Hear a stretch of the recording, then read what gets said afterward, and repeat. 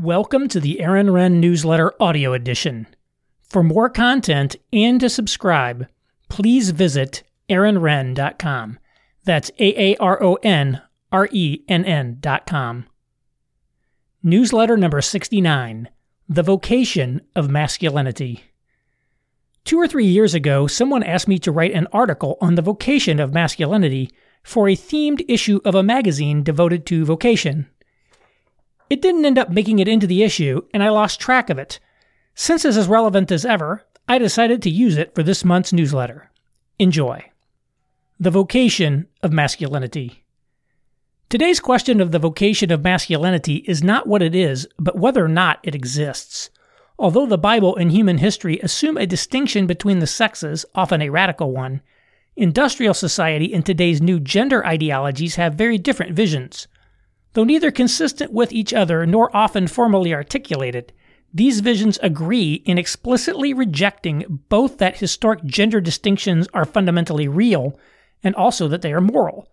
This puts the future of masculine vocation in grave doubt, so long as resources remain abundant. Starting with Genesis, the Bible sets up an essential gender polarity. Male and female he created them. Genesis 1:27. Much of the Protestant debate around gender centers on hierarchy.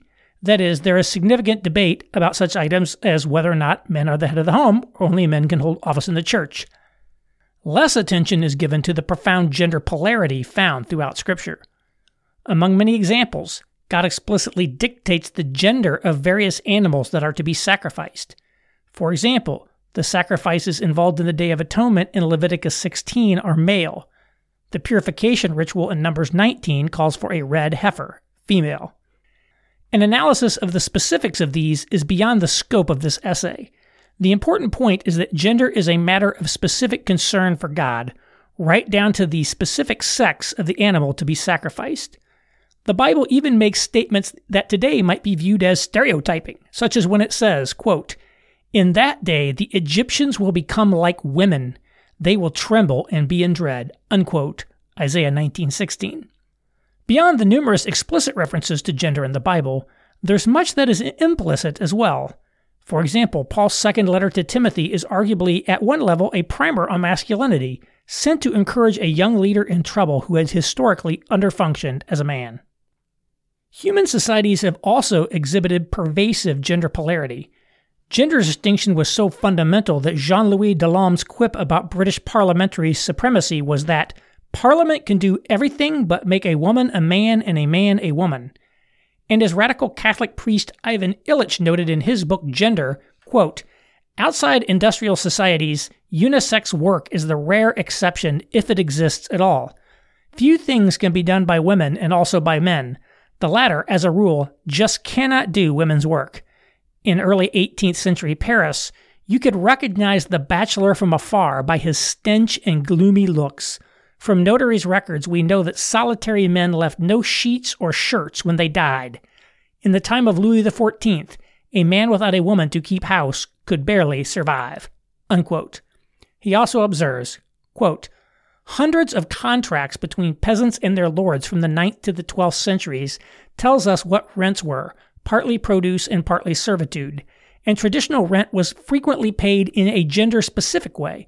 A large number of contracts carefully determined not only the amount of rent due for the land, but also the gender from whom it was due." Unquote.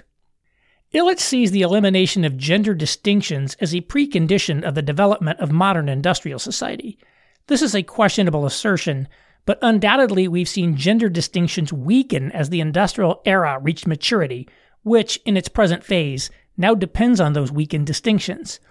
Though pre-industrial societies may have discriminated against women by today's standards, Illich points out that modern society is frequently no better. Quote, "I know of no industrial society where women are the economic equals of men. Of everything that economics measures, women get less." Unquote. What's more, modern industrial society creates the new category of shadow work, uncompensated labor that must be performed in order to service the industrial economy. Commuting is a form of shadow work, as is some assembly required. Shadow work, Illich argues, is fundamentally different from the household labor of the pre-industrial family.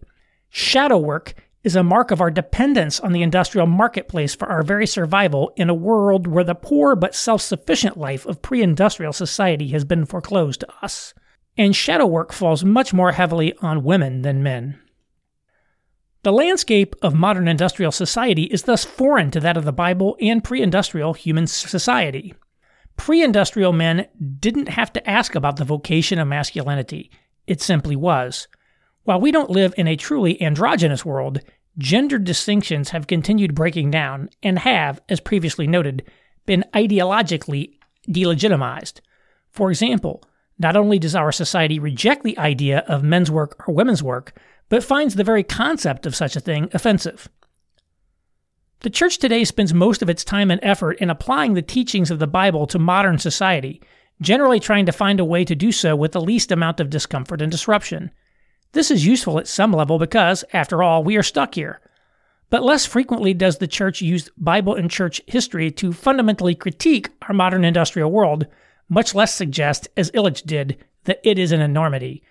Whatever quibbles might have about industrial modernity, very few of us, Christian or not, would countenance any fundamental restructuring.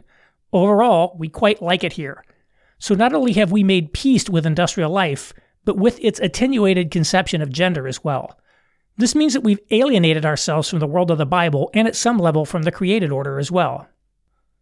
To understand the vocation of masculinity in this environment requires something of a history or anthropology expedition. That's exactly what SUNY Stony Brook anthropologist David D. Gilmore did in his 1990 book, Manhood in the Making: Cultural Concepts of Masculinity. Early on, he notes that, quote, sex dualisms and oppositions are definitely out of fashion, unquote. But he doesn't let that stop his investigations. Gilmore examined a number of cultures from around the world, primitive and modern, to seek out their concepts of masculinity.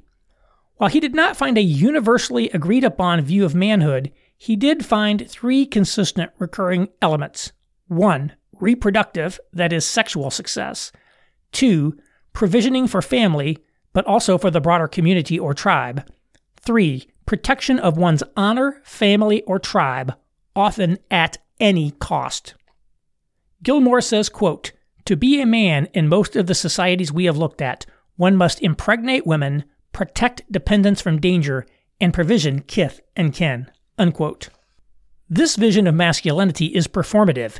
A man must earn his masculine status through success in these dimensions, often through competition and in public view.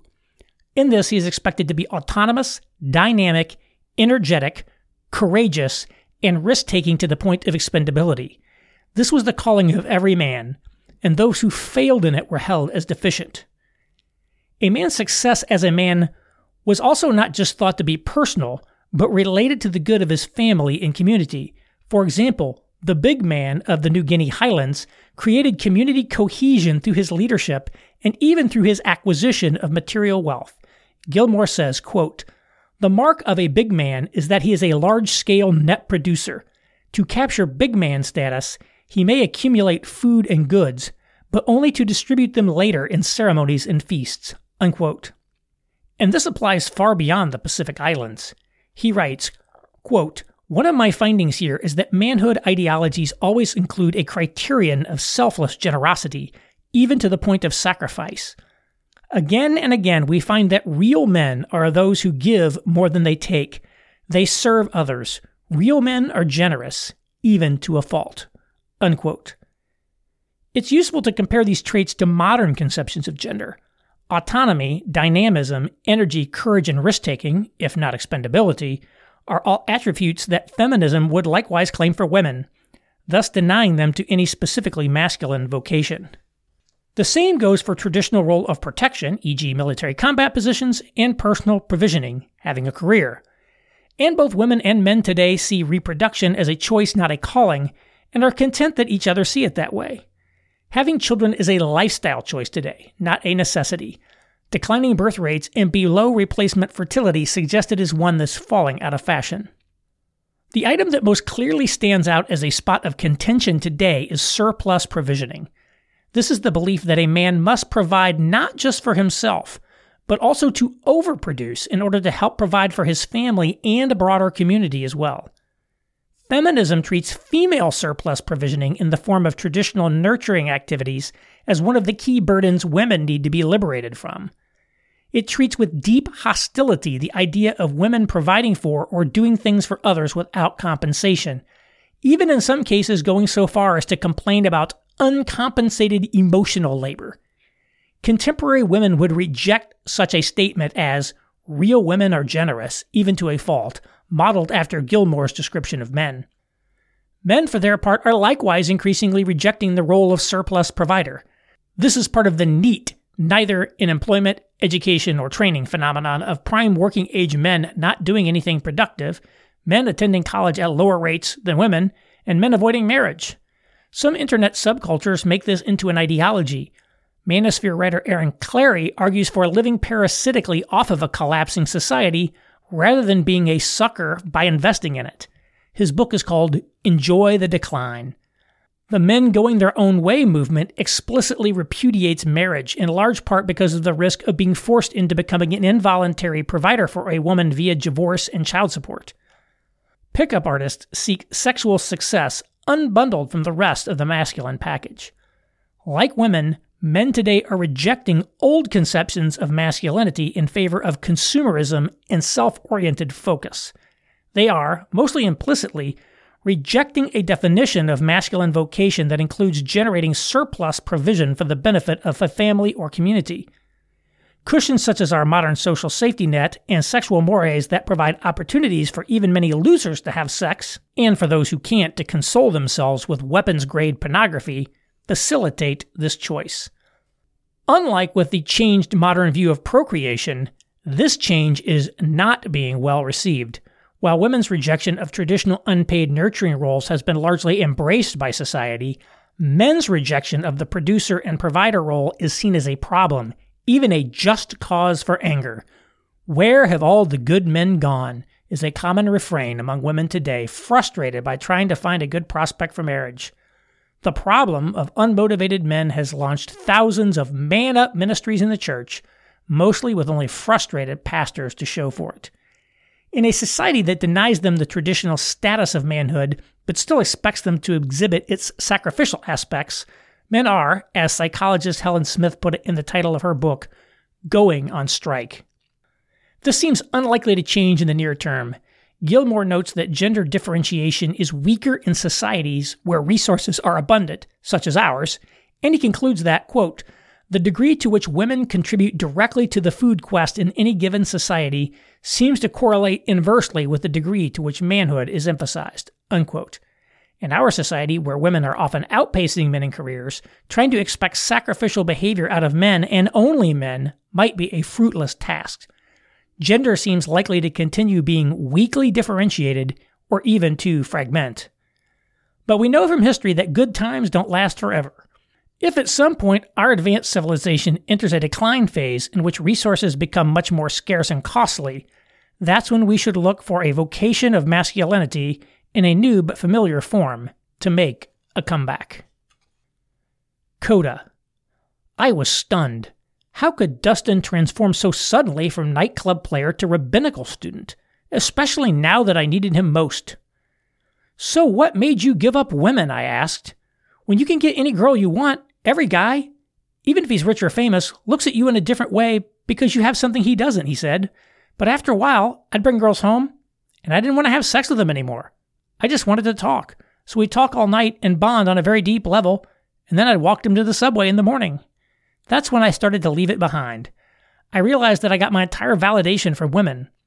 Women became like gods to me, false gods. So I went to find the real God." From Neil Strauss's The Game.